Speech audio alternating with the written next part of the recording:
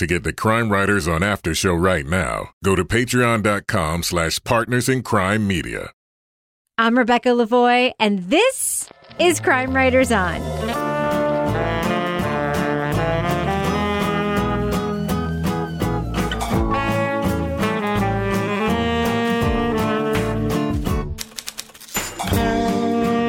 Crime Writers On is the original true crime review podcast that digs into true crime, pop culture, other podcasts. And this week, a British journalist interviews a mercenary who travels the world to rescue children, capture fugitives, and avenge the innocent. But are his testosterone-fueled tales true?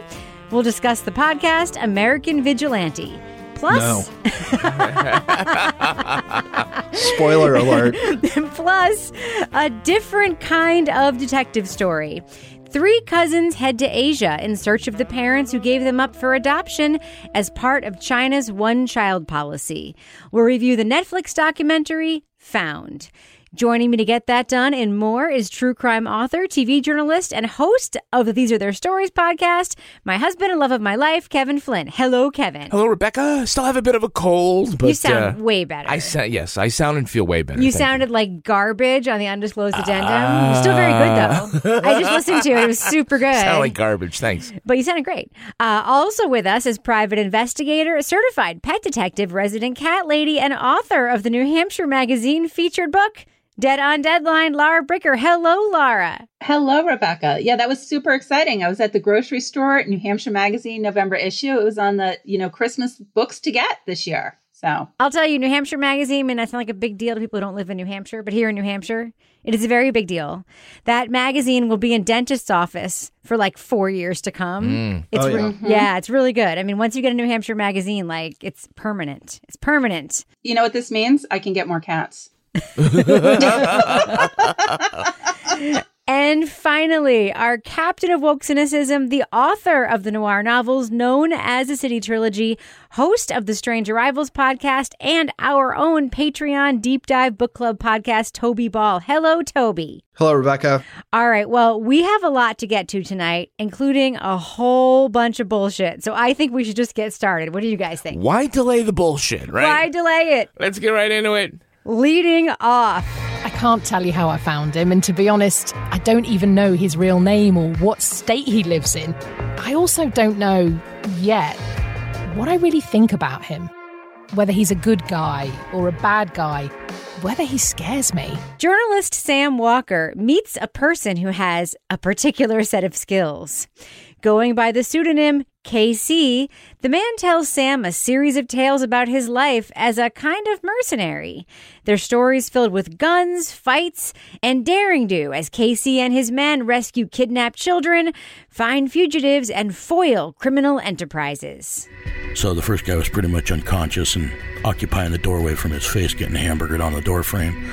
The second guy was already coming up, and I grabbed his wrist and I just yanked him as hard as I could over the body of the first guy, and his head crashed into the wall in the hallway there, and I did stomp his head pretty damn hard. KC is well-spoken, sort of, and his stories are full of detail and high drama. And he sometimes admits to withholding details to protect his identity and those he's helped. But this raconteur is so much larger than life, Sam is unsure whether the stories he's telling her are true. What are you going to tell me when I show up and tell you I can get your daughter back? You want me to make sure I don't hurt anybody? What are you going to tell me, Sam? About got tears in your eyes right now just thinking about that shit, don't you? Well, it's ugly. Each episode of the podcast, American Vigilante from Crowd Media, presents KC telling another story about the dangerous side of the world and dark things he must do to set things right. Rather than vet the veracity of his stories, the podcast leaves it to the listener to decide whether KC is the real deal or not.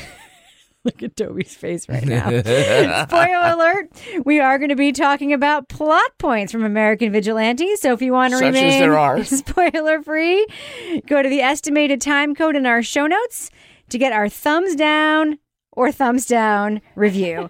Now, so Kevin, here's my question for you. Yeah. So we were discussing this and we were eating dinner before recording the podcast. And you were saying to me, because I was just like saying, what I was going to say about the podcast. And you were like, well, we need to be careful and talk about it in our responsible crime writers on way. And like that this is our opinion and not fact, whether or not this is true or not. And I asked you the question, when a person goes on a podcast that doesn't even use their real name, do we need to be careful when we say that what this person says is totally bullshit? Do we have to say it's our opinion that this is totally bullshit? Well, this is a side effect of what the issue is with the podcast. Okay. Which is we don't know if what he is saying is true or not. Now, it could be true, but we do not know because it has not been verified or in any way has the audience really been convinced that it is. Now, I am leaning, I think we're all leaning to this being a bunch of bullshit or a little bit of truth and a whole bunch of bullshit. But the problem is, look, because it's a story, like if you were able to prove the story and at the end she says, yep, I have this document here and it's all true, we're kind of in a bad situation if we say that he's lying. We can say we think that. This is the equivalent of using the term allegedly when someone, is charged with a crime. The problem is we don't really know. Whether or not we talk about in a way that we're giving him the benefit of the doubt or not, it is the problem with this podcast. It sounds so fanciful, but is presented in a way that is unchallenged, and it just half the time you're wondering whether it's real or not. That is a distraction for the podcaster. We could talk about how to solve that, but... Well, I don't know. But that's the frame, Laura. Like she says, I'm leaving it up to you to decide if it's true or not. When the first 30 seconds was like, this is fucking not true. It's bullshit. No, it's total. Sorry. It is my opinion that this is total bullshit. Laura, you can't defame someone who's not using their real name. I'm sorry. You can't. When the stunts and the special effects are like better than a Marvel movie. I mean, he has like a super vehicle that like you can drive it for like around the world 3 times and coast to coast. Yeah. It drives itself and it talks to you like Knight Rider and whatever. I mean, come on now. War Machine. War Machine. War Wagon. War Wagon. Thing's designed for long distance and for comfort, and it's made to carry and have everything that I might even possibly need. It's got an incredible fuel capacity. It is turbo diesel modified. It can cruise at 80 miles an hour and get almost 30 miles to the gallon, and it weighs 8,000 pounds. I'm thinking about getting a vanity plate. I'm just being honest with you right now. Yeah, that would be awesome. On your station wagon? That'd be great on my Prius. I mean, I legit have a station wagon. It would be a very obscure reference, but I think people might enjoy it who do get it. Go ahead, Laura. Oh, I was going to say, that aside, could we not have had like a 10-second disclaimer at the start of the episodes? We're going to just let this guy talk a lot without anybody else. And we have verified this information. Enjoy the show. Right. But we don't even know who she is. Right. Like, who is she that has the credentials to be telling this story? She's got another podcast, right? She's Yeah. got some podcasts about moving to Texas or something. Yeah. The desert, yeah. Yeah, she's like probably a documentarian or reporter or whatever. I mean, that's what I glean from context clues, right? Because we hear she's a camera and she's obviously a good storyteller, probably has a journalism background.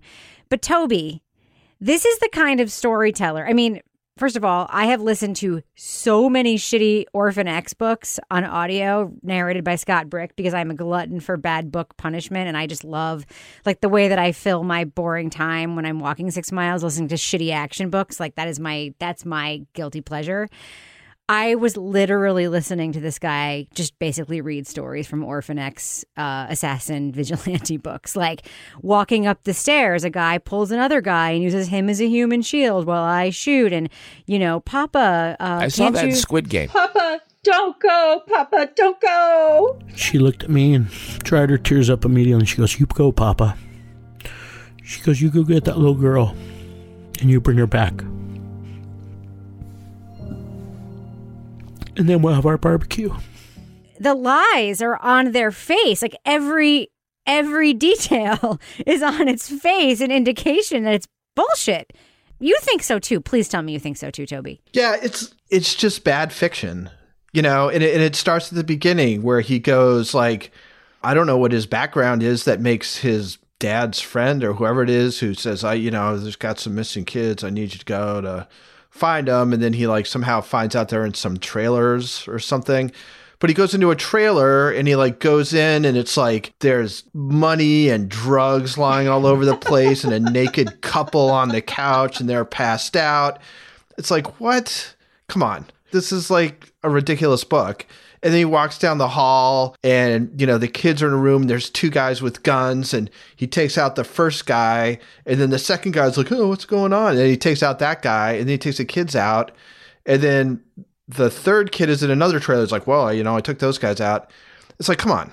It's just like these complete fucking stupid stereotypes. And it just happens again and again and again. Like some people get kidnapped in Mexico and he goes down there and his like investigative strategy is we're going to go to some bars and discotheques and see who's talking about stuff. Yep. And sits down next to some Americans who are like, oh, our friends got kidnapped. It's like, all right, if your friends got kidnapped in Mexico, you're not going to go out drinking publicly. Right. You're going to be fucking hiding. Yeah. All right. So like he finds those people in Mexico, the kidnapped, quote, executives. The woman executive is still wearing her business suit, but her skirt is ripped only at the hem. I'm sorry. This guy fucking watched Patriot games and like just like. And she's still wearing the one shoe. She lost one shoe, but she's keeping that one shoe on. But here's the thing that occurred to me. All of these fantasies, they're just toxic masculinity fantasies, right? So like, it's like dad beat me, but I still love him. It's all women and children getting raped and me rescuing them. It's all violence against women and children and only I can save them. It's law and order must abide unless I decide it mustn't abide and I will beat people. Cops are allowed to beat people up when I say they're allowed to beat people up. And then what bothers me, Laura, is that Sam, in her telling of this, and it's one thing for her to sort of say, just let him talk and you can decide. But she also presents him in a very like guileless way as like being somehow honorable. What he's saying so many times, she doesn't check his homophobia. She doesn't check his racism.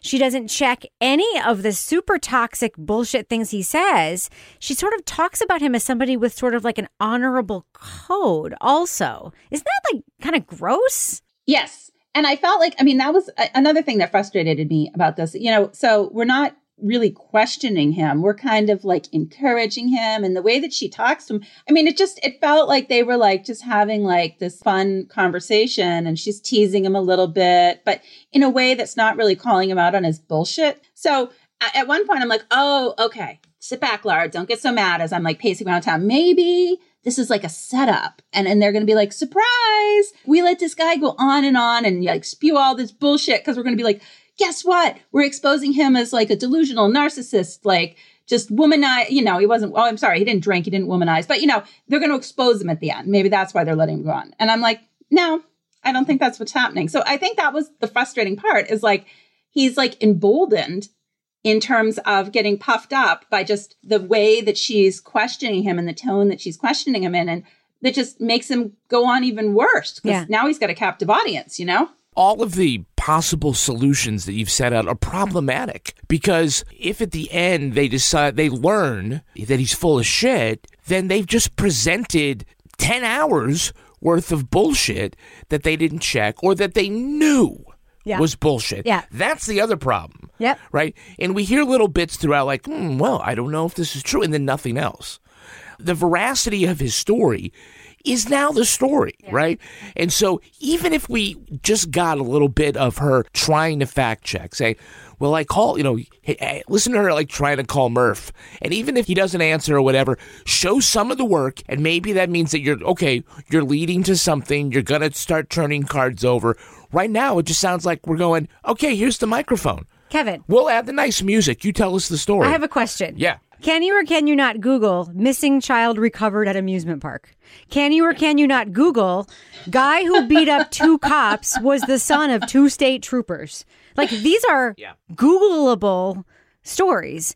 Can you Google truck that can cross country without getting filled up for gas? There are many, many things that are Googleable, but there are also... We know her name is Amanda. But there are also details, like contradictory details that remain unchecked. So she says in the podcast, I ask him questions about the same story days later and he repeats the same details. So therefore it adds credibility to it. When I, as a listener, hear him say he is allergic to every variety of milk. And then 5 fucking minutes later, hear him say he has animals at his house that he milks and drinks the milk and eats the cheese and makes his own fucking yogurt and ice cream and shit. And I'm like, well, is he allergic to milk or isn't he allergic to milk? Like, as a listener, I hear contradictory, unchecked details. And I hear the host of this podcast telling me, you know, it's hard to believe this stuff, but then his memory is so amazing. How could he possibly be making it up? I'm like, I don't know. Maybe he just remembers that movie he saw in 2015. What do you think, Toby? Well, my honest feeling is that this is all a big thing to sell the IP to some cable station for a show that'll, you know, be some action show with this guy, you know, waterboarding people with Dr. Pepper. Yeah. I mean, it just plays out like a really, really stupid action adventure show. Yeah. It's nonsensical. With dumb 80s tropes. White slavery? Who the fuck says that in 2021? Slavery. Yeah. I mean, I think that's what they call conjuring words. Yes. Like it doesn't mean anything, but it's supposed to evoke a certain emotion. Yes. You know, it's just hard to know. Like, everything is so on the face of it. It's not just implausible. It seems it's impossible. Mm-hmm. Like, all his investigative techniques, or what, you know, passes for them, are like a guy who can like hack into every store's security cameras and within a couple of hours figure out what store some woman goes to at the same time every day. And there's a guy who's like scoping out her kid. Maybe it's him. And we'll go and like find him and we'll waterboard some guy who happens into his house. It's just mind-bending. Like, I can't believe how bad Toby. it is. It's an orphan X book. I liked when he was going to be the writer and he was in the cabin and he was like... Gone for months. So apparently, we had just heard, Laura, 20 minutes before that he has children who miss him when he leaves the family barbecue. But somehow, he's able to buy a brand new truck, cross international lines, be gone for weeks, if not months, with no cell phone. And nobody misses him. And it's no big deal. Yeah, exactly. Can't he just take Sam for a ride in the war wagon and be like, oh, okay, there's some truth to this? Yeah, this is my war wagon. You see it. I want to see the war wagon. But I have to say, I mean, there's so many ridiculous details in this that I'm just like, this guy's full of shit. But the, like, I don't write down phone numbers and I don't program down phone numbers. And I remember everybody's phone number from 20 years ago. I'm like, you fucking kidding me right now? He doesn't. And no, I'm like that. Toby, are you like that? Oh, yeah. No. So, Kevin, there is one. I do have one theory. Yeah. So I have, because we live in a tiny town I will say, Laura, you guys both live in small towns. And there is a thing about small towns that do actually, I hate to say it, kind of like breed guys like this who like to sit in bars and tell bullshit stories. Like, I know actually not people to this extent, but we know people like this, right? Sure. With crazy nicknames who tell bullshit stories when they sit at bars. There is a pattern that I have discerned that when someone like won't talk about a thing or they like exaggerate a thing, it's not because that thing is bad. It's actually because the truth is really boring. So this guy, I will say he does know a lot of things. I was going to say that. He knows a lot about weapons. He knows a lot about, he has a lot of factual knowledge that, could come from reading lots of novels. It could come from military experience. It could come from whatever. But that whole thing where he's like, I'm not going to talk about my time in the military, Sam, right? My theory is not that he had some sort of storied Navy SEAL career and that he was like dishonorably discharged or shit. My theory is that he was like a fucking cook or something like really He was boring. the quartermaster. Yeah, it was something like he went through training, he learned a lot about the weapons, but then he was like just boring. You know what I mean? Mm-hmm. Does that make sense? Yeah, that's one theory. Or like Bo Bergdahl or something, who never should have been allowed in the military, but actually got flagged instead of getting, into the situation Bergdahl did. Yeah, well, he sounds like a fabulist, doesn't he? I mean, you can read, like, there's a book that was called, I think it was called Ghost Man, that came out a bunch of years ago. And it was this, it was a novel. And I don't know how much of it was true, but it certainly seemed more realistic than this. But it's about a guy who basically does what this guy does, but kind of non-violently. But it has a lot of, like, details about how do you, like, have no traces of your identity? How do you do all these kind of really complicated things? And it came off as being super realistic. And it's like, does this guy who wrote this really know how to do it? Did he Google this stuff? Is he making it up? Like, it's hard to tell. What's different is in this case, like, there's a few things where it's like, oh, like, you must have Googled, like, how this weapon works or whatever.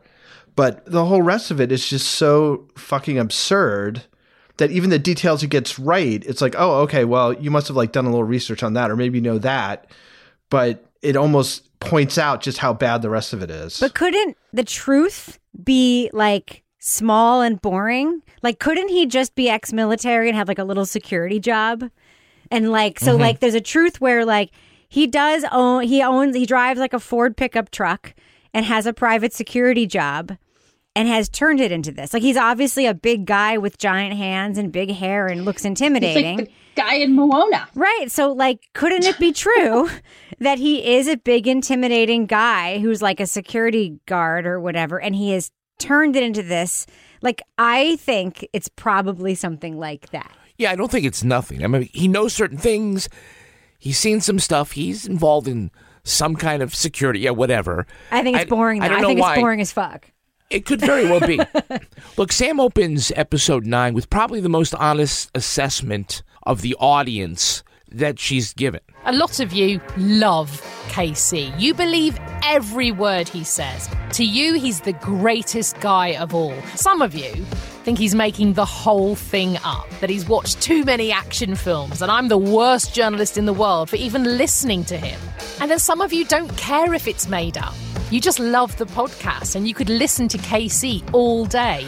So if you are just going along for the ride, like, that's fine. As a listener, I probably could just go along for the ride. I might not care whether or not it's true if it's a really good story. But the journalists, hosts, producers, they have to care whether or not he's telling the truth, right? Yeah. Right? I mean, they have to care on our behalf. They have to care on our behalf. Even if they don't actually care in real life, they should pretend they care on our behalf. A listener can go, okay, yeah, fine, I'll go along for the ride. You can't make a podcast and just say, yeah, we'll just go along for the ride. That's what's problematic about it. Some of the stories I do find kind of entertaining. Again, they may be bullshit. But maybe, as far as an action story, okay, this was always my measure of the truthfulness of somebody who was like, if your grandfather said that he stormed the beach in Normandy on D-Day and he killed 7 Germans, then, he's kind of propping himself up. He might not really be on the level. If he says, I stormed the beach in Normandy, I was scared shitless, I was lucky to get... If he doesn't make himself out to be a hero, I'm more likely to believe what he has to say. This guy is a superhero in every case.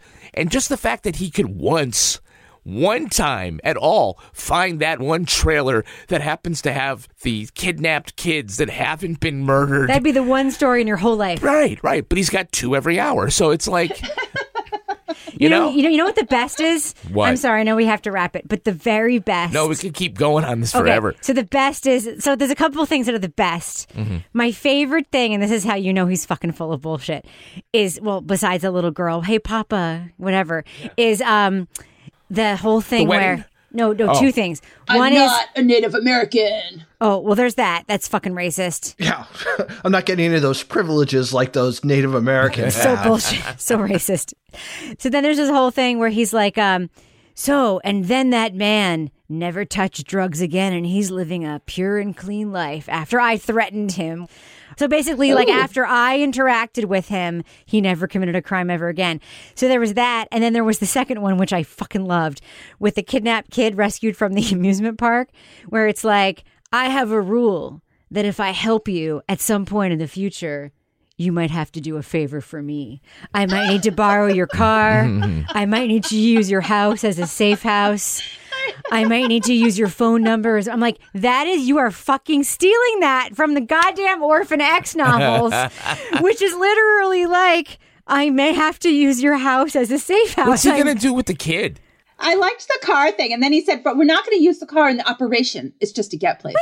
Yeah. Because then I have the war wagon, but I don't want to drive it around or something. But it's got comfortable seats. Fucking 15 minutes later, we hear for an operation in Canada, he's able just to buy a new car if he needs one. And Sam does not ask him any questions about that contradiction. He says he speaks Spanish. Why don't you just throw a couple of words Why at don't you him? just ask him, can you speak Spanish for us, sir?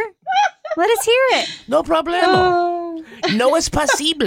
The very beginning of it, I don't even know if you have a story from him yet, when Sam's like, one thing I've noticed about America is that when you're here long enough, like somebody will come up to you and say, you know, if you got a problem, if there's something, I got a guy who can fix it for you. You know, we had this horrible landlord, and to me. you know, somebody would drive him out to the desert, and I was like, except for Laura Bricker, I can't imagine any of my friends having that conversation with anybody. That does not happen to you in America. Yeah. It just doesn't. We wrote one book where that happened, but that was very rare. Jesus H. Was that Christ. the Windhurst one? Yes. Yeah. But that was an extremely rare situation. But that was different because there was like a legitimate reason that, you know. Yes, but like, Are you having trouble with your snowplow guy? Yeah. I've got a guy, he'll talk to him. Yeah. And he's got Break a cool his name. kneecaps. His name is Raw Dog. He can go hunt you down for a month. Someone's got to milk his fucking cow, though, but... Oh, God. In the after show, can we just posit what our American Vigilante nicknames would be, please? Okay, sure. Okay, we're talking about the after show. Yeah. All right, good. Well, look, the crazy thing is that in the end, again, this entire thing could be true. Could it? It could. All of a sudden, Oh, my God, if Casey shows up at our house? What? Sam might be there just sitting back, smiling, laughing, like, wait till I bring you the proof. I'll eat my hat. I'll eat this fucking hat that I'm wearing right now. Dude, my UFO podcasts are way more plausible. Yeah, all right. If Casey comes to New Hampshire to hunt us down in the war wagon, you can come to my house. I have a bunker. And we can hide. I'm just saying. Casey, if you come to my house in the war wagon and show me proof that everything that this podcast is actually true, I will, I don't know. What will I do? Where the fuck are you getting jet fuel for your car? He called in some favors, Kevin. There are doctors on his team. Doctors and lawyers. Does he go to the airport and then like drive on the tarmac and say, I know. You know what? They sounded like the A-team or something. Like during the day, they go to work and nobody would know that they were part. And the woman, we don't talk about her. I did ask Wyrick about this, by the way. As you saw, I tweeted, I'd love for James Wyrick to assess this. And he did write back. Oh, and he's like, Wyrick. This guy's literally reciting plots from the A-team on this podcast. I think Wyrick should interrogate him. I agree, Rebecca. 100%. All right. Well, I think we should do what we do. Let's let our listeners know, should they check out American Vigilante or should they not check out American Vigilante? It's a podcast from Crowd Media. Is that right, Kevin? Crowd Media?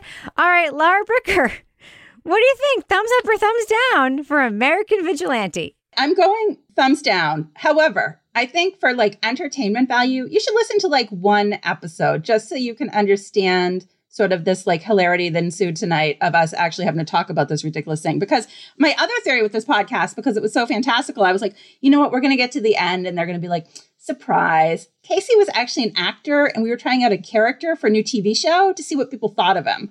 No, 100%. But no, this was just so ridiculous that like I was walking around town listening to this and I had to like keep reminding myself not to go, oh, what the fuck? Oh, are you fucking like, all as I'm walking and I'm like, oh God, there's like little kids walking to school and I'm just like swearing at these obscure, absurd claims that this guy is making. So I don't know, thumbs down, but listen to an episode.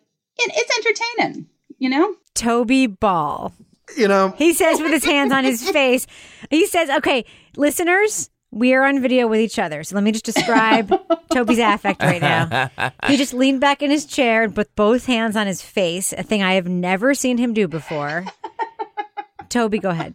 I mean, the host is probably a nice woman. I spent some time on my drive home today trying to think of what my second least favorite podcast that we've ever done is now, because this is just such unadulterated bullshit. And if it was just that, it'd be one thing, but it's so offensive. It was really genuinely hard to listen to, because even though you could be like, well, you know, there's some like kind of guilty pleasure in listening to this guy Schumacher or whatever, it comes wrapped in this philosophy that's just absolutely so fucking toxic and ridiculous that it kills any kind of campy pleasure you might be able to get from these idiotic stories. I mean, I don't know, like if you're going to construct something that was made to like turn me off as a listener, like this is pretty close to it. I'm amazed. And I'll also be amazed if like Antonio Sabato Jr. or whatever that guy's name isn't like starring in the, you know. Dean Cain. The Rock. No, The Rock is rad. Fuck you, Laura. The Rock is rad. No, I like The Rock. The Rock. Yeah, no, yeah. I think you might be right. Dean Cain will make his big comeback as KC. Spike TV.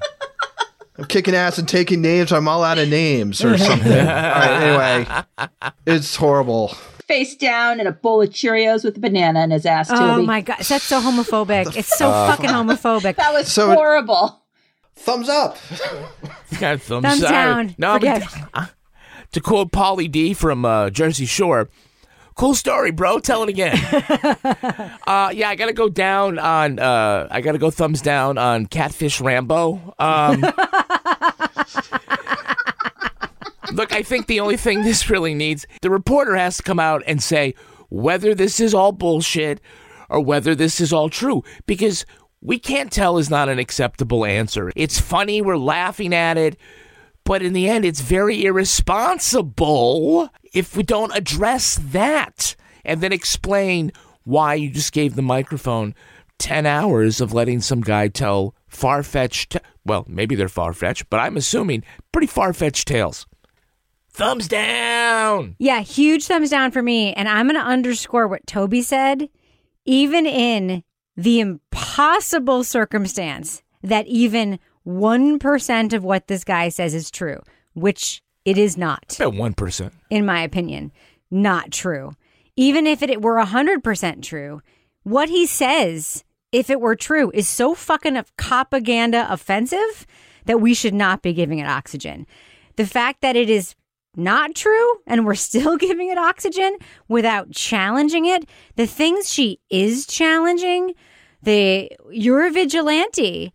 Isn't vigilanteism wrong? She's challenging him on the wrong fucking things. Like, it's offensive what she's challenging him on and not challenging him on, quite frankly.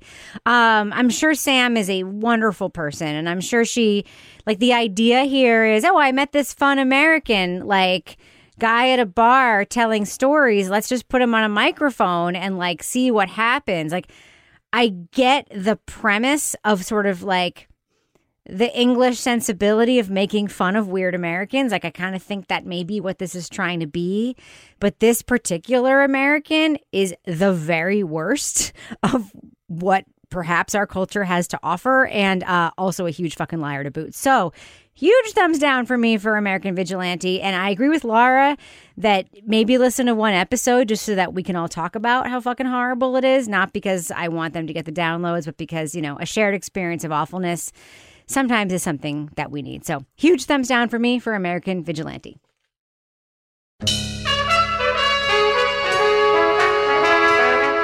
All right, Kevin, here we are in the business section. Besides talking about our American Vigilante nicknames, which I want you all to be brainstorming right now, what are we doing in the after show in our Patreon feed right now, Kevin? Also on the after show, we're going to be talking about this season of Undisclosed. Yes. We're going to be talking about why I am recused from this season. This season is about a potential wrongful conviction case in New Hampshire. A potential wrongful conviction. I haven't heard the whole thing, Rebecca. I haven't made up my mind. That's right. That's right. And so we're talking about this New Hampshire case. We're talking about your experience hosting the Undisclosed Addendum. Yeah. And we're also talking about our American Vigilante nickname. So I hope you guys are thinking about those right now. Yeah, Catfish Rambo I thought was a pretty good one. Catfish Rambo is pretty fucking good. What else have we got going on right now on our Patreon, Kevin? Oh, so we've got the latest episode of Married with Podcast, and we have an episode of Leave It to Bricker. We also this week encourage you to check out the new edition of These Are Their Stories. Yes. We're covering an episode of SVU, the one with Carol Burnett. It's amazing. She plays an elderly bon vivant who has a creepy fuckboy husband who's played by Matthew Lillard. It's amazing. A.K.A. Shaggy. What? Yes. Yeah. She also owns a Hawaiian-themed strip club. Yes, that she thinks is a ballet studio. Yeah. And it's a wild episode. It's one of the most wild SVU episodes ever. Her husband gets defenestrated. Yes, he does. And we have an amazing guest for that episode. Who's the guest? Our guest is Jake Anthony from the Reality Gaze podcast. I will say, we got an email today about this week's These Are Their Stories podcast, where the subject line was something like, this week's These Are Their Stories was fucking rad, And then the body of the email was like, that's it. That's the email. It is so good. So check out this week's These Are Stories. It's really, really good. Encourage you right now to sign up if you haven't already for the Crime Writers On weekly newsletter. Just go to crimewriterson.com and stick in your email address. We promise we will not sell them to aluminum siding salesmen or foreign princes. Or like car warranty people. We've been trying to. I got a call like that today. I picked it up and it was the automated voice and it says, "Hello, is Flynn there?" And I'm like, Flynn?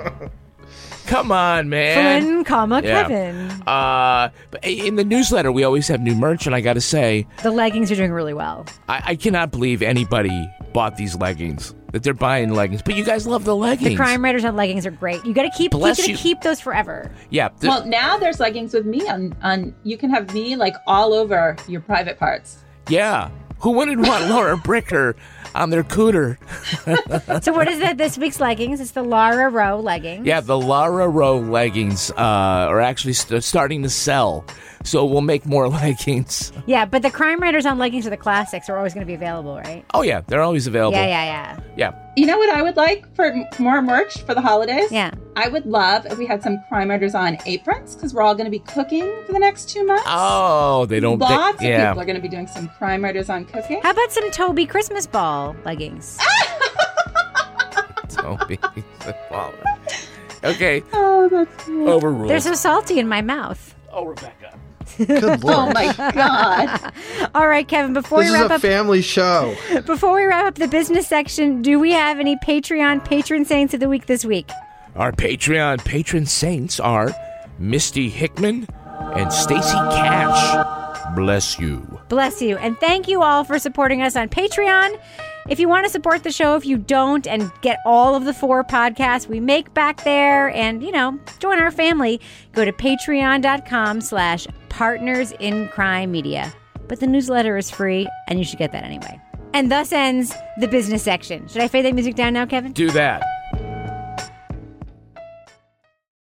Moving on. When you're little, you grow up in, your perfect little bubble. You grow up around all these, white people, and, it's just who you think you are. And then, you realize you're different. After taking DNA tests, 3 teens learned they're cousins, all adopted from China after being abandoned as newborns.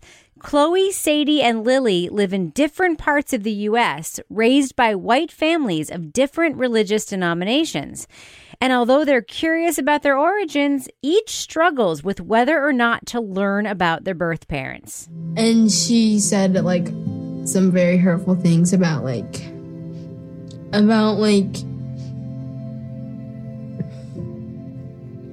my birth parents maybe not wanting me, and that's why they gave me up. The trio enlists the help of Liu Hao, a Beijing researcher who scours the country to match American adoptees with the families who reluctantly gave them up, most likely the result of the nation's one-child policy. The hope is Liu Hao can fill in the blanks of the cousin stories in time for a trip to China. A lot of my relatives, they just gave up their children, their girls. And my parents, they almost gave up me because they don't want to pay the penalty. The Netflix documentary Found is a look at 3 girls asking, "Where did I come from?" and a woman tasked with answering that question in a nation of 1 billion people. It's a tear-jerking reflection on family, identity, and hope. We are going to be talking about plot points for Found, so to remain spoiler-free, go to the estimated time code in our show notes to hear our thumbs up or thumbs down reviews. Also, one disclaimer that we keep forgetting to do on this podcast. I did interview the director and producer of Found for the Netflix podcast. You can't make this up. Now, I do assess the quality of everything we do on this podcast for that interview. It has not influenced my review today, and we would never review something on this show that I cannot give an honest review for. Right, Kevin? Right. That is true. So, Kevin, this is not a true crime show, documentary. No, we talk about pop culture and other things. Why are we doing it? Because it's a detective story. Is it not also a detective story? Yes, I was thinking that when he got to this part. I said, wow, this is just like a detective story.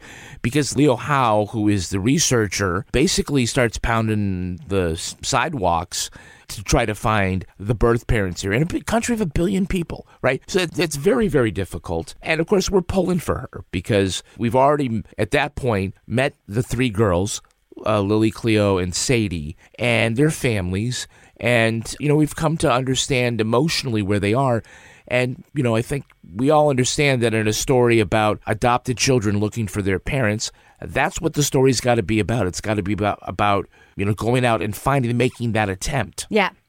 Laura, can we talk about your first note that you sent me on this documentary? Would you like to read it? And then we can talk about it. Yeah, I'll read it. And it says, if Toby Ball didn't shed a tear watching this, he's dead to me. Thoughts, Toby Ball? About that? Did you shed a tear and are you dead to Laura Bricker? Did you shed a tear watching this, Toby? Because I was like, this is going to even melt Toby's heart. I don't think I did. I wasn't really focused too much on my You're dead to me. Body secretions while I was watching, but Toby Ball's body secretions. I mean, it's definitely kind of a tearjerker. Jesus Christ, I cried the whole fucking time. I cried sure you so many times. The ending really got to me when the girl I'm just going to call her the genealogy detective. Leo Howe, yeah. When she was sitting at her desk at the end, and I was just like, and we'll probably talk about that, but is this when she found the mother for somebody else? Yeah. One of the women we have tested came back as your birth mother. Oh, wow. Okay. I understand you may have thousands of questions in your mind. Did she give birth to all daughters? Like it's all girls? Laura, she's you. She is you. I kept thinking this the entire time. Like, this is a job you would do. It's yeah. I mean, because it's basically like the curiosity of putting together stories, but then also the humanity. Because the thing about Leo Howe that's amazing to me is that she works for this, basically it's a travel tourism company, right? Where like it's a business where adoptees come, they do the DNA tests, and then her job is to find the people. And then it's like a tourism thing where she brings them to the orphanages in this bus. So it's this weird job where like she has this connection thing, but then she does this due diligence for the Chinese families who are not paying her, right? Yeah. And she's going to these villages to deliver this news in person. Like, no one's paying her for that. And I'm like, that is the Laura Bricker side of the story. Oh, well, I really identified with her. I just felt like she was just portrayed so beautifully throughout this entire series. Like, you really felt all parts of her character coming through, from like the empathy, the compassion, the dedication, the curiosity, but just the humanity. And that scene when she went out and was talking to the farmers. Now, I thought it was going to be a match because when you saw their biological daughter, and then you see the girl in the U.S., and I was like, Sadie, oh my gosh. That was Lily's son. Oh, Lily. Yeah, Lily. Yeah. I think that story was important to see because it really gave you a window into how, as she's doing her job, she has to learn to keep going, even when something like that seems like you look at it on face value and think this is definitely a match. Like, they look identical, and it's not. It was so heartbreaking. Yeah. I mean, I don't know. Toby, did you cry at that part? Well, what was weird about that, I thought, was that she does a lot of like getting people's hopes up and then dashing them. I mean, not on purpose, I think, but she does a lot like, oh, I really saw her. I think it's right, really be it. Or, I mean, she kind of like gives people this hope, and it's still like, it's just a wild. She's honest, though. She doesn't it's not. She did tell everybody it was a very small chance. Yeah. But that Lily thing, when you saw, because the filmmakers did include the thing with the jaw surgery, like that was significant. And like, Kevin, that was significant, right? Actually, do you want to share your story? By the way, I had that same jaw surgery when Kevin I was that age. Kevin had the same condition. Really? Yeah. I looked completely different. And now I'm super handsome. just like Lily is super beautiful. She was beautiful, Kevin, as before the jaw surgery, as you were super handsome before Well, the I jaw. thank you so much for bailing me out of that. I will say the thing that was interesting to me was the stories of the girls in America before the detective story and seeing their lives here. Now, Toby, you just sent me a note and I want to answer the question so we don't have to like dwell on it. How the filmmakers got the story. They got in super early. So the director, Amanda Lipitz, Chloe, one of the girls, by the way, Amanda Lipitz is a really well-known director who's made other award-winning documentaries. Chloe, one of the girls, is her niece. Oh. And so her parents sent her she saw the footage of her niece, her adopted niece from China being bat mitzvahed in Israel. And she thought, oh, there might be a film here about an adoptee. Well, she shot that film. Yeah. But she was thinking like there might be a film here just about sort of the identity stuff, right? Yeah. And then it turned into this. So she was in early. She didn't know it was going to be this when it that's started. Interesting. Yeah. Well, I mean, I feel like some of these great documentaries like start with an idea that's good, and then just like the reality of what happens once it gets started. Kind of, I mean, I think Hoop Dreams was one of the ones that was really sort of early on like that. It was where you followed the story of these two kids and what happened to them was so kind of profound in the way that their lives were shaped by it, for better and for worse, that couldn't have been foreseen at all when you started. And I kind of felt the same way about this, as you could have like a basic idea of, you know, we'll do it. We'll, you know, see if we can match them up genealogically. We'll take them to China, like have them sort of be in the place where they were born and kind of get their reaction. But then the reality of it, which is these sort of situations where people are sort of almost expecting that they're going to find out these things, the ones who do want to, the one who doesn't, you know, obviously doesn't have that situation. But then, you know, the visits to the orphanages where they were kept is very moving. And I think it was moving, I think, to Americans too, because I think what you get here is these stories about these horrible orphanages where you have all these kids and they're understaffed and they have to tie the kids down at night and all this stuff. And you're kind of given this idea that it's like this state-sponsored hellhole. And then when you see the reality of it, which is these women who are really trying to do the best they can in almost impossible circumstances and trying to nurture these kids as much as possible. And you can see it, obviously, you know, they're moved by when they see these kids who they couldn't have had for that long. They remember them. They've had hundreds and we're of taken babies away from them and come back, and they're these, you know, beautiful, smart young women, and sort of the emotional impact it has on these women who worked at these orphanages. She was like kind of the closest thing I had to a mother at the time. It was like, it's really nice to know that she loved me and like was able to take care of me out of like hundreds of babies in the orphanage. So.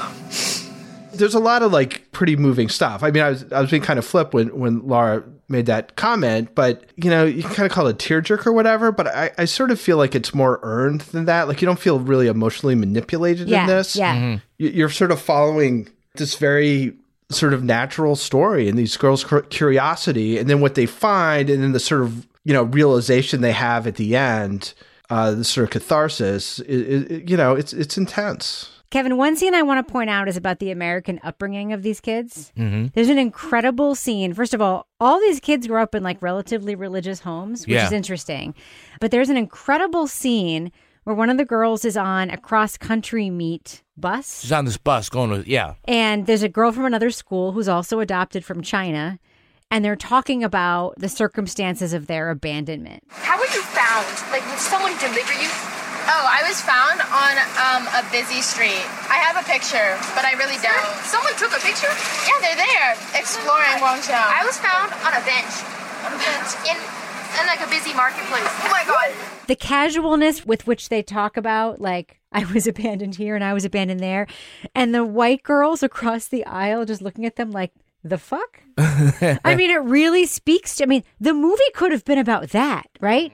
The movie could have been about being born in China, adopted by American parents into religious families. And like, it could have been about that, like, weird. Raised Jewish. Yeah. With your friend, the girl from China who's now Greek Orthodox. And it could have been about that, right? That was a whole thing. Mm-hmm. And I found that, and also the divorced parent.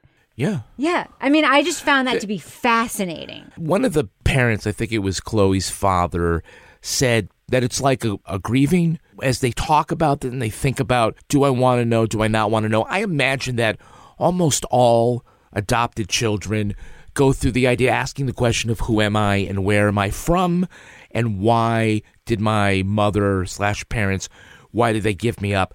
And I think with Chinese adoptees like these three girls, there's an added layer because, for one thing, there's this government policy discourages the parents from having a second child, and if they do so, there are penalties and whatnot.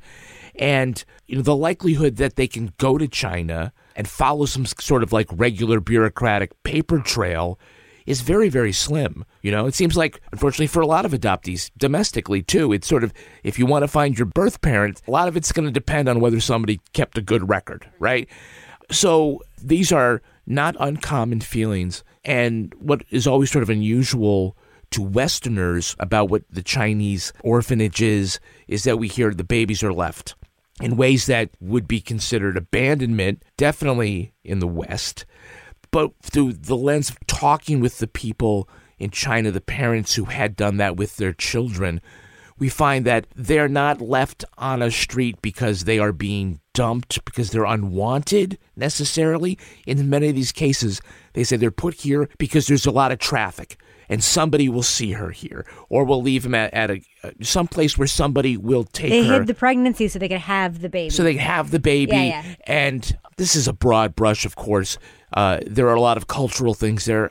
Obviously, the cultural preference towards boys plays a lot in the reason why, at this time, 98% of the adopted children were girls. And they don't really dig too deeply into that. I mean, I guess it's self-evident that it's the girls. But to see this from the view for the first time of some of these parents who gave up their children, and the manner in which they give it up in the West would be just, by leaving a baby someplace, we just would say, you just treated that child like garbage. Yeah. That culturally, they don't see it that way. There's a little more thought to it than that. And there's a lot more regret. A lot more heartbreak. Yeah. A lot more heartbreak than you would think. As just, they're not really discarding, to those that we talk to, they're not really discarding the child. A lot of them really want to have the child, and they're trying to... And they're hoping for forgiveness. Hoping for forgiveness, hoping to give them a life that they can't give. Adoption is really complicated, and I know it's fraught with a lot of emotions, and I know we have listeners who are adopted or have adopted children, and none of that is easy, but it's this other layer of complexity, and we don't usually get to see the side of it from China, from the Chinese parents. We just hear about the orphanages.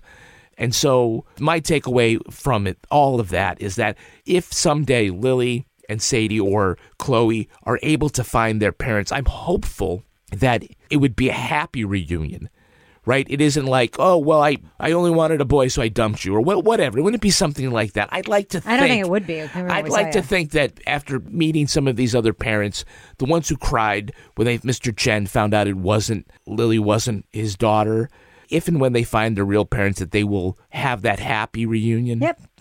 I don't know. I will say, the reason the scene on the bus moved me so much is it also made me think about just what it's like to be a girl in America. Mm-hmm. Adopted or not, Chinese American or not, as girls and as women, we're just taught to just like push everything down and just be cool with everything. That's just what it's like. You're expected to be like, Laura, you know what I'm talking about. Like, oh yeah. Like, I was dumped on the side of the road. What about you? I was left by a mailbox. What about, like, we're just expected to just fucking pretend like everything's cool all the time. And that is so, when you see like a 15, 16, 17-year-old doing that and they're talking about a traumatic event, that was another moment where I was just like weeping, because it's like they were so clinical about it because of the way that they've talked about it and processed. But didn't it remind you of your own teenage self talking about very traumatic things and just trying to be cool because that's what you were supposed to be? Yeah. People are always amazed. They're like, oh, you always seem so happy when you talked about them. I'm like, well, because you frame it in a way that's the way that you can deal with it at the time. You have to. And that is... You have to. And then it's like years later that you realize, wow, that was really not nothing. That was actually a big deal. But that's how you're able to actually continue to cope at the time. And that's how you're conditioned. To me, that's the magic of this film, is that it gets to the heart of girlhood in a way that like even goes beyond the story. I have a question for you, Laura, though, because 23andMe is at the heart of so many interesting, it's at the heart of Bear Brook. It's the heart of the Golden State Killers apprehension. And it's the heart of this. I mean, there's a lot of downsides to these DNA databases. I mean, I've heard about lots of families being broken apart because, hey, turns out you're not actually my dad, and turns out whatever. Or, you know, people don't want to be contacted because guess what? Like, I may have donated sperm when I was in college, and I actually don't want to have 800 people be my kids or whatever. There's a lot of downsides too, but don't you feel like this is opening up also?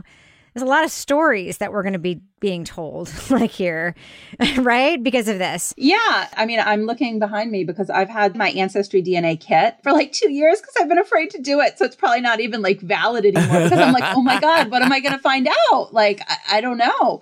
But one of the things I was thinking about as I was watching this is like, it would be interesting to take sort of this like bird's eye view of how many matches in the US have been made with, you know, children that were adopted who have been able to find their birth parents or their relatives thanks to these type of DNA databases and these testing services. You know, I can think of somebody in my life that didn't know they had a daughter and didn't find out until the daughter was 50 years old and they had been living like 15 miles apart their entire lives. Wow. So I think there's so many more of those stories, but I guess I'm curious to know, so like in the bigger context, like how many have been able to find that connection? Because in the past, it was like you would have to have like some sort of a release signed from the adoption agency. And if the person said like, don't find me, you're just sort of SOL basically, right? But now it's like involuntary, like. Yeah. So I don't know. I'm curious. I definitely am curious. In case you didn't know, that the three of them found each other through, I guess it was 23andMe. Yeah. But they weren't the only relatives that they found. There were dozens of other matches, but there are people of all different ages. They were interested in finding girls their own age, but there are other distant cousins, you know, in their 20s and 30s and 40s and whatnot. Just like anybody else would do when you do your 23andMe, you'd come up with a whole bunch of different hits. But it isn't like this was the only other person in the world that they found, was this distant cousin. But anyway. Toby, one other thing, it's very hard as a parent to not think about the experience of the parents here, right? So you adopted these children. They're your children. And then you are with them on this journey where they're like discovering who they are. And I thought all the parents in this documentary were wonderful. I mean, they obviously were supportive. They went to China. You didn't see anybody like doing the whole thing where they're like, oh, but if you find your parents, it means you don't love me. Like no one was doing that kind of thing. But like, that's a hard, I mean, it's like you're basically entering a whole journey that like you didn't necessarily think about 17 years ago, right? Yeah. But I mean, that's the thing with kids, right? They make choices, then you roll with it. As a parent, adopted or not, that is the deal. They're in charge about certain things, and you can fight it or not. But yeah, I thought all the parents seemed like really good parents and caring. And I mean, for me, it felt like it would be hard to be in that situation and just worry that what your daughter's going to find out is going to be, disappointing or hurtful or something, that you could go through this big sort of emotional thing and it could turn out to be negative. Like you could find out it's like, well, you were a girl and so, we didn't want you or something. But I mean, I think what sort of makes the movie what it is in some ways is that it's very cathartic for them, I think, is that, these questions they had about their first days and weeks and months, and they find out that they had people who cared for them and that their parents who gave them up based on the examples of people who weren't their parents, but of the people they can experience. It was a devastating decision in which they had really no choice. I mean, that's what kind of gives it the feel-good aspect, is that even though the exact connection with the parent isn't made, I think the questions that they had about their earliest life in China is answered in a way that was affirming and showed that they were cared about. And Lily, turns out, was a very bad baby, which is exactly what I'm sure someone would say about me if they came back. I just kept thinking about that. I thought that was going to be bullshit. It was wonderful. That they were going to be they're very polite, but they're like, well, you've had hundreds of babies. Oh, they remembered those girls. The one where she said that, she twisted herself in the blanket and the adopted mom said, yes, when she was a baby, she always twisted herself in the blanket like that. Could be coincidental, but it kind of they remember those led babies. credence to the idea. Yeah, they had them for 18 months. Yeah. They remember those babies. I'm sorry. It was wonderful. All right. Well, I think we should do what we do. Let's let our listeners know. Should they check out the Totally Not True Crime documentary? Toby's shaking his head. He's like, we'll review anything on this show. The Totally Not True Crime documentary found on Netflix. Laura Bricker, what do you think? Thumbs up or thumbs down for the Definitely Detective story found on Netflix? Yeah, I'm going thumbs up on this. I have a really good friend who adopted her daughter from China, so I've heard a lot about this type of adoption. And a few years ago, the two of them actually went back and did a similar trip. And they weren't able to confirm like birth parents, but they did go back to the same orphanage, much like the girls in this documentary did. But it's funny, I walked with her this week, and she said for her, as somebody that's lived through this, it's going to be too hard for her to watch this. And she doesn't think her daughter would be able to watch it either, just because it's so emotional and so something that they've lived. But I think, you have to look at your own circumstances as to whether it's something you want to sit down and watch. I just found it very heartwarming, but also really heartbreaking at the same time in terms of just people that are never going to find out where their babies went to. But it was well done. It was a nice change of pace. I would say give it a watch. Toby Ball. Yeah, this has got nothing to do with true crime, but it's good. It's very moving. The people in it, I think without exception, are all, they all seem like good people. And you kind of see these sort of shared values of trying to nurture children across the US and China. It's just a nice documentary. I don't have a whole lot else to say about it. I just, it's good. Good. We're still friends, Toby. But again, it's not true crime. It's not. And that's okay, Toby. We've also reviewed other things in this show that are not true crime. So give me a pass. No, I'm just making sure that people understand that our visitors aren't waiting for the other shoe to drop. I totally understand. Kevin Flynn. Yeah, I'm thumbs up. This was a really emotional documentary. Laura knows people. We all know people that have gone through this one way or the other. I didn't cry as much as I did during the Mr. Rogers documentary. But I will say, for audio production purposes, I did have to go revisit the end and pull a couple of clips, and then it started happening all over again. So I like what Laura said. Heartwarming and heartbreaking. Thumbs up. So Kevin watched this before I did, and he said, I cried at the end. So I was ready to watch it and cry at the end. And I cried the whole fucking time. And it was a good kind of crying, like not the kind where you're like, I'm so pissed that I'm crying right now. But it was like the good, cathartic, wonderful crying. I think Found is so good. And I really, really want everyone to watch it, especially if you're a woman, especially if you're a girl, especially if you know a woman or know a girl. And honestly, if you're anyone, you should watch this documentary. I just think it's wonderful. It's beautifully crafted. And especially when you think about how it was made, like imagine you have somebody in your family and you think, this could be an interesting story about being adopted from China and having this be your identity. And then realizing this whole other thing could happen, and then going to China and making this whole different movie. I mean, it really is extraordinary how this story unfolded and where it goes. And yes, it's a detective story, which despite what Toby says, it's not crime, but it's detective adjacent. I'm a huge fan of Found, and that's the reason why I maybe made us do it on this podcast. So please watch it. 2 huge thumbs up for me for Found. Now it's time for my favorite part of the podcast, a little something I like to call the crime of the week. It was a really bad day for one man in Brazil. A news report said that a man was fishing with his buddies at a lake in Brasilândia de Minas. He was suddenly attacked by a swarm of bees.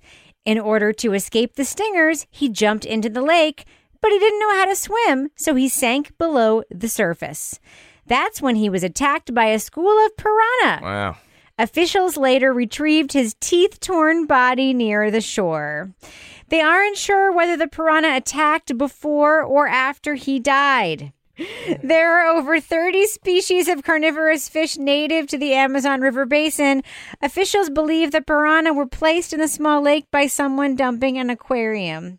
It should be noted that this story, which ran in Newsweek, was not independently confirmed. Great. But apparently checking on whether far-fetched tales are bullshit or not is something we don't do anymore. Nope. So panels. Let's get a 10-part podcast going. Ooh. Burn, Kevin, burn. Things went from bad to worse for this fellow. Tell us another tale about a series of unfortunate events. Laura Bricker, what do you think? Oh my God, you guys. I was going to make one up, and then I remembered that something actually happened around here that fits this bill. So a couple of years ago, there was this guy that got really drunk and decided to go like set off fireworks. And he like shot his fingers off with the fireworks. He was all alone. He was just like home alone shooting off fireworks. But then he got like blinded when it shot off. And so he couldn't see and he had no fingers. And he like went in his house and he dragged his fingers like down the wall. So it looked like a crime scene. And then he tried to call 911, but he didn't have any fingers. So then he just like passed out. And like the next day they're like, he didn't show up for work. They're like, where is he? And they like showed up at his house and there was like blood everywhere. And there he was with no fingers. You shouldn't be laughing, but... Wait, how did he carry his fingers to make those marks? They were gone, Toby. They were gone. They were obliterated. I mean, can anybody go after that? Yeah, I saw the picture. It was true. Some folks that were there showed me the picture and I went, oh my God, it looks like a crime scene. Yeah. So you can find me at Toby Ball NH. Kevin Flynn, do you have a series of unfortunate events? Well, there was the guy that drove his car into the razor blade factory, and then he drove it into the lemon juice factory. Yeah. I have one. There was a newspaper editor who was murdered after putting on a red coat and pushed off of a building. And then there was a woman who was moderating a duck race and fell off her boat, and someone had to take a picture with a cell phone instead of a real camera. Ooh. Laura Bricker, does that sound like a familiar series of unfortunate events to you? It does sound familiar. It sounds like a scene in Dead on Deadline, Rebecca. A little bit of a scene on Dead on Deadline. All right. We should probably end it on that note. Before we do, Laura Bricker, do we have a cat of the week this week? We do. On our cat of the week, my goodness, people are really like upping their game lately. Yeah. So this comes to us from longtime listener Tanya. I thought you were going to say Carol Baskin. I really want like a Carol Baskin cat of the week. Carol. We're going to have a Carol Baskin send cat us of a the cat. Carol, you have like 150 big cats. Send us one. So this week's cat of the week, people are really upping it this week. So Tanya Hoyer, longtime listener and like from the OG Crime Writers on, sent me a nomination. She has been listening since the first season of Serial. I love listening to your reviews, and I do not mind spoilers, so I listen even when I haven't listened to what you do. Yeah, you do. That's what you do. She would like to nominate her daughter's cat, Graham, as cat of the week. Her daughter and son-in-law are van lifers traveling from Alaska to Argentina. They are currently in Colombia and took Graham on his first overnight hike. The hike was 10 miles each way, and Graham walked a good bit of it. He does not like to get his paws wet, though. Stop. And he goes in the cat. They took a cat for a 20-mile hike? Yes, he went in the cat backpack when he wants a rest. But wait, it gets better. Graham has been to 10 countries, 46 U.S. states, has his own apartment in the van so he can hide from his dog sister, Sambrita. They had a dog, too? Oh, yes, Sambrita. And she sent links to the daughter's vlogs featuring Graham, which, by the way, are both like 20 minutes long. They're like legit, like this cat has So Graham seen some isn't things. Casey? Graham is real? Graham is real. I have verified that Graham is real. I've seen Graham. I've seen Graham in Colombia. I've seen Graham in the van. Ay, caramba. Was Graham's daughter like, Papa, is there someone else who can do that don't 20-mile hike Yeah. instead of you? Don't they have to like quarantine pets when you cross borders? Stop it, Toby. Stop trying to ruin the fantasy, Toby. Listen, Graham has a place to hide when the authorities come. And he keeps quiet. He's like, keep quiet. Don't say nothing. Okay, Yep, good job, that's Graham. right. Graham's nickname is Bareback, by the way. All right, Laura Bricker. If folks want to send you their animals, it can be any kind of animal living any kind of lifestyle to be pet of the week or cat of the week. How can they find you besides sending an email to crimewriterson@gmail.com? How can they find you if they want to tweet you, for instance, on Twitter? They can find me at Laura Bricker. And Toby Ball, would you like to reiterate your Twitter handle for the folks at home? At TobyBallNH. Kevin Flynn, how can folks find you? I'm at twitter.com/Kevin P. Flynn. You're not letting that go, are you? Nope. And if you want to follow me on Twitter or Instagram, you can find me at Reb Lavoie. You can also follow the show at Crime Writers On, and please join our incredible community in our official Crime Writers On Facebook discussion group. Just go to facebook.com and look for Crime Writers On podcast, and then hit join the group. Support the show at patreon.com/Partners in Crime Media. You'll get the Crime Writers On after show right now. Plus, you'll get 3 other podcasts: Married with Podcast, Laura Bricker's Leave It to Bricker podcast, and Toby Ball's Deep Dive Book Club podcast. Our theme song was composed and performed by Ty Gibbons. Our line editor is the incredibly astute Olivia Burdett. The executive producer of this program is Kevin Flynn. This show was recorded in the Yoga Loft above the Bodega in Bay St. Louis, Mississippi studio, otherwise known as Studio C, the closet in our New Hampshire basement where we plan our testosterone-fueled rescue missions in between going to weddings and making goat cheese. On behalf of all the crime writers, thanks so much for listening. We will catch you later. Can I point out one thing before we start? Yeah. Toby's note. His first note. We'll fucking review anything? Yeah, what fuck the fuck, you, Toby? It's a detective story. There's nothing less true crime than that found. Whatever. Can we review the Super Bowl? We dig into true crime, pop culture, other podcasts.